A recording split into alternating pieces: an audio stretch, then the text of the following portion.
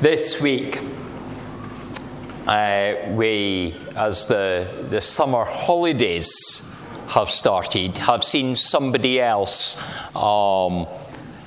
getting able to have a rest and visiting Lord's Cricket Ground. We've had a change of Prime Minister. And with that change of the person at the top there, there's been almost a complete change of cabinet and quite a few policy announcements. Statements about police numbers, fibre broadband, high-speed rail across the Pennines.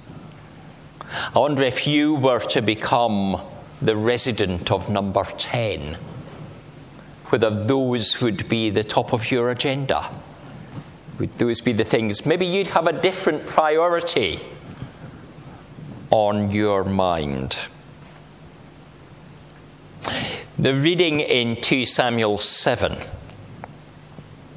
comes at a pivotal point in the history of David's kingship. David, who ruled the united kingdom of Israel and Judah, had triumphed over the Jebusites that had held the city of Jerusalem for so long. And with that, there had been a completion of the entry into the promised land. Now, it had been 400 years since Joshua had led the people across the Jordan. 400 years that they'd been there, but Jerusalem had always been separate. It had always been distant. But now, the king was in his castle in the holy city. It seemed that all the challenging work was complete. There wasn't really anybody left to fight. So what should he do? What next plan of work? What would he put on his schedule? What was going to be his purpose now? And his purpose was going to be to praise God, to give glory to God. And he thought, what other way can I do it but to build a mighty temple? I have this place to live. I have this city to dwell in. And the Ark of the Covenant, God's law, was still in a tent. Now, of course, I love tents. I think tents are great. Others might disagree. And that was what David was thinking. He was thinking, we want a permanent home. We'll build a temple worthy of God, a place for God to dwell, for God to be present. But no sooner had he told the prophet Nathan this, but Nathan came back to him and said, that's not what God wants. You might have formed your ideas, but that's not what God wants.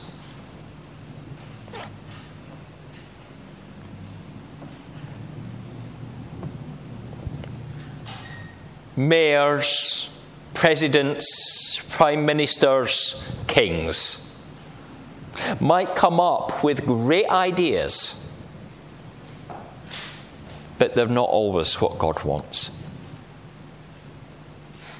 That's true of us too, isn't it? As individuals and as churches, we might come up with a plan, and it might sound great. But just because it sounds good to the ear, just because it would make us happy, just because it leads to our delight, doesn't mean to say it's God's plan. It might be what the majority want. It might be what everyone wants. That doesn't make it right in God's plan, and the will of God must be discerned. And some will listen to the Lord's guidance, some will not. But what we find at this point is that David had listened. He'd had great plans. But Nathan said, "No, the Lord says don't do this."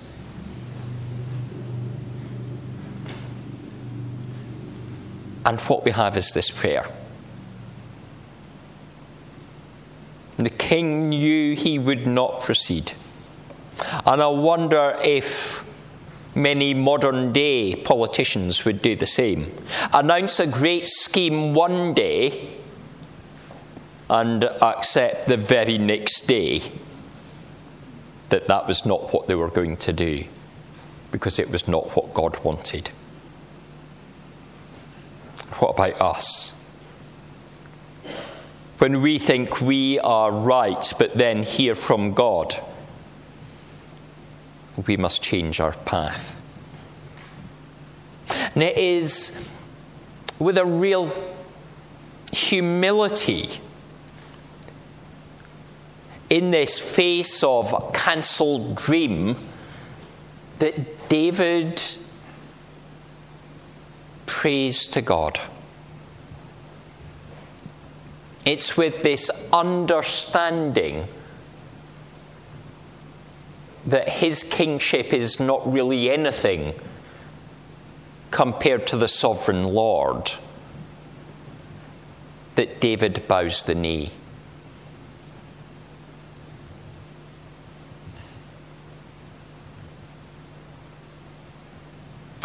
And so the prayer begins. But it doesn't begin with David speaking. It tells us David sat before the Lord. Now, of course, David does all sorts of things before the Lord at different times. As we go through the Psalms, we see him dancing and jumping about, and all such things are valid in worship. We come and we delight in God in different ways. Sometimes we kneel. Sometimes we might lie prostrate before him. But this is not particularly saying, right, he found a seat and he sat. It says he waited on the Lord. That's what it's telling us. He didn't immediately go, right, I'm going to pray, and the first word comes out his mouth. There's a sense here that he sat before the Lord. There's a stillness there, and we don't know how long. It may be a very brief instant. It may have been longer. But he lets the Spirit move the right words from his lips. And those words that he begins speaking are not of his great kingship, not of the mighty plans he has, not about being ruler of all of the Israelites. Instead, he speaks of his frailty, his mortality.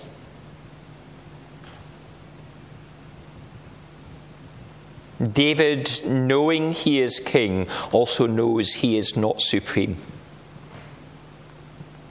10, maybe 11 times, David declares himself not king, but a servant. And he pronounces 7 times in our passage that the Lord is sovereign. He gets that relationship right at the start, throughout the prayer, all the way to the end.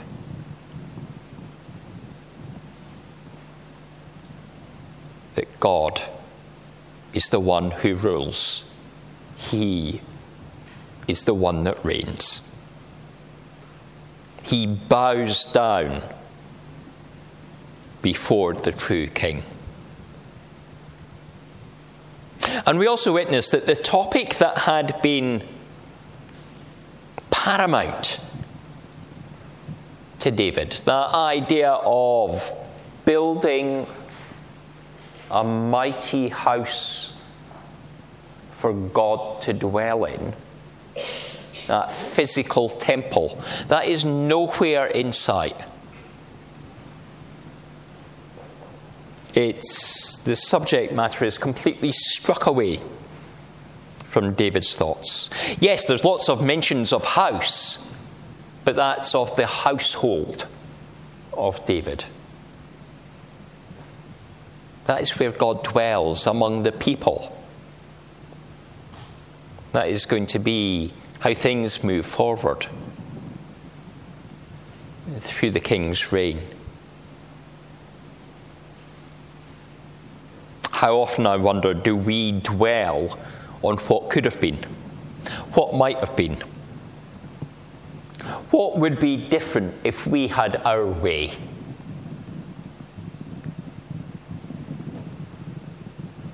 But yet here David in his prayer forgets about that element and wants to seek God's will in his life.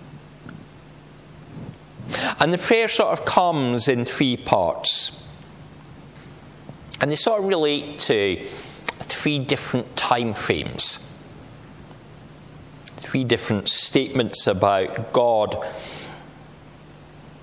in a timely perspective. And David,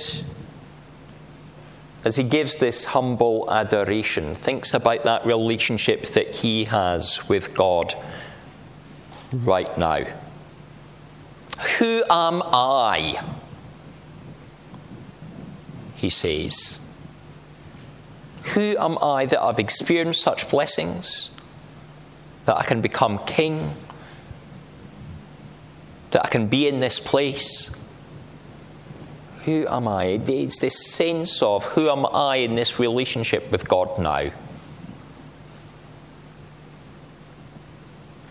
We might hear a slight echo in these words of another prayer of David, Psalm 8. What is man that you are mindful of him?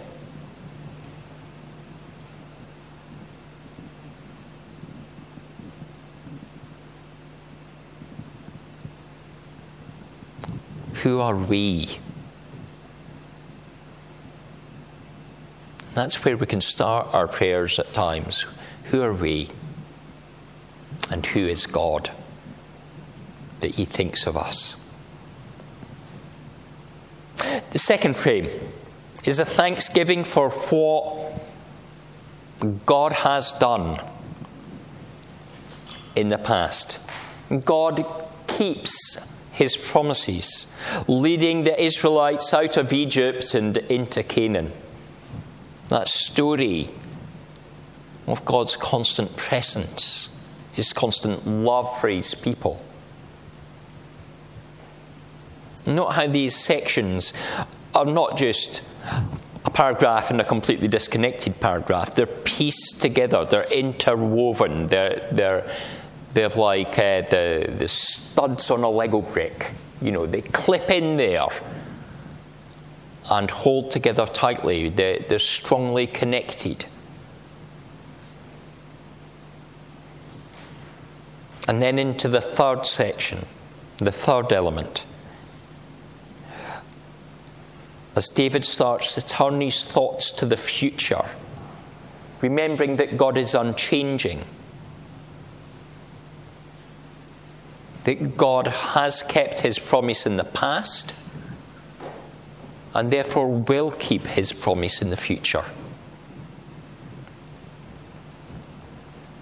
That he's been a blessing to Abraham and to the children of Abraham, and now there's a promise to David and to the house of David, the family of David. Something that the prophet Nathan had told him. Something that he knows is God's will. And he asks for an anointing of God to be on the sons of David. And of course, we see that realized in the coming of Jesus the Messiah, the Christ, the Anointed One. So these 3 steps brought in humility, that thinks of our current position, the past providence, and the seeking of God's will, form a flexible framework for prayer.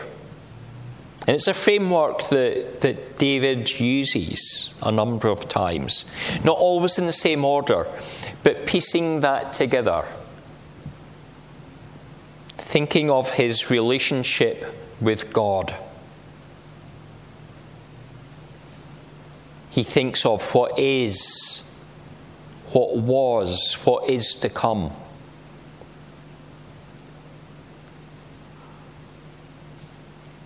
I wonder if when we pray we do the same. Do we remember the blessings God has given us? The prayers answered in the past and continue to give thanks for them?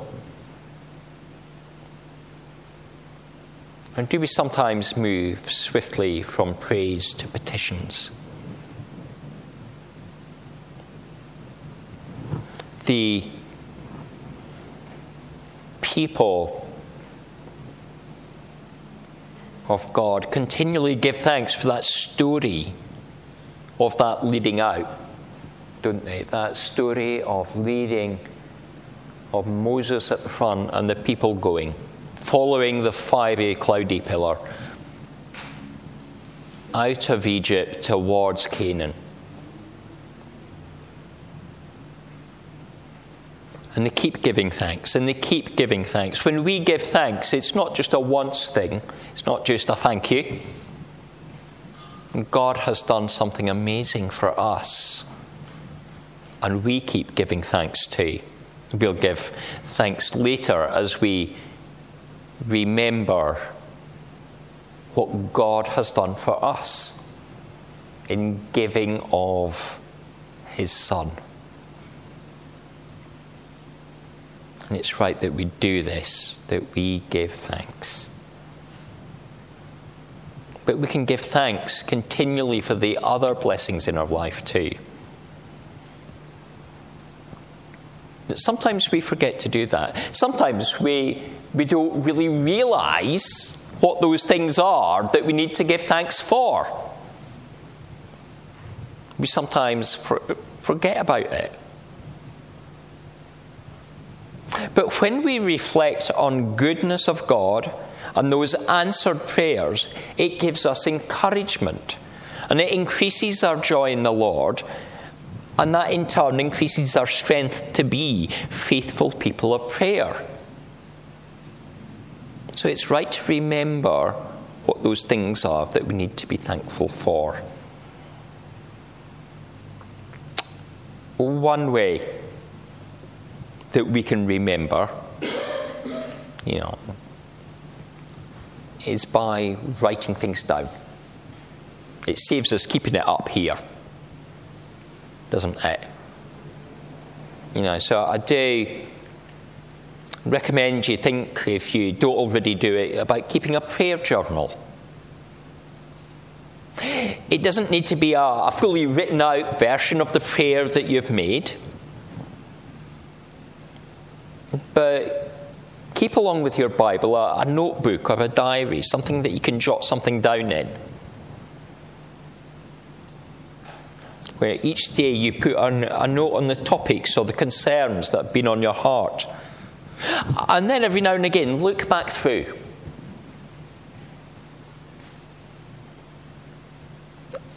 And you will find prayers that have been answered. And you can rejoice in them. And there'll be other topics that you will see there. And it will prompt you to keep praying in a persistent manner. And even if those prayers that we made some time ago have not been answered in the way that we expected, the way that we'd hoped, we might still see something of how God has had his hand upon those places, upon those people, upon those situations that we had lain before the Lord. And it's right that we give thanks.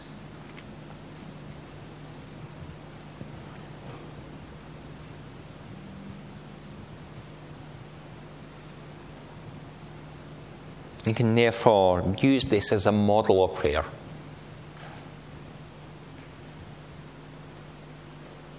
As David did. Now, I don't know, I doubt it actually, in praying for the generations to come, that David had any understanding of what that prayer he was saying for his house would be.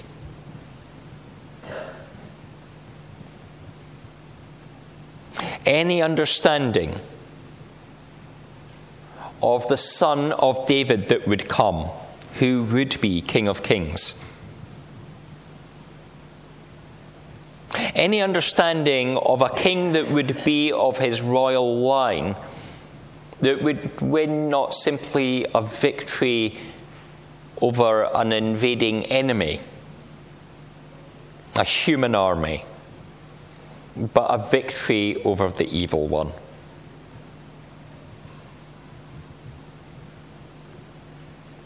But as he prayed that his house would be blessed forever, we can see that that has taken place. Because it's not just David's house that is blessed, but we are too. So may we rejoice in that prayer answered. May we give thanks for what God has done. And may we seek to move forward, not with our priorities, but seeking what the Lord has in mind for each one of us this day and each day. Amen.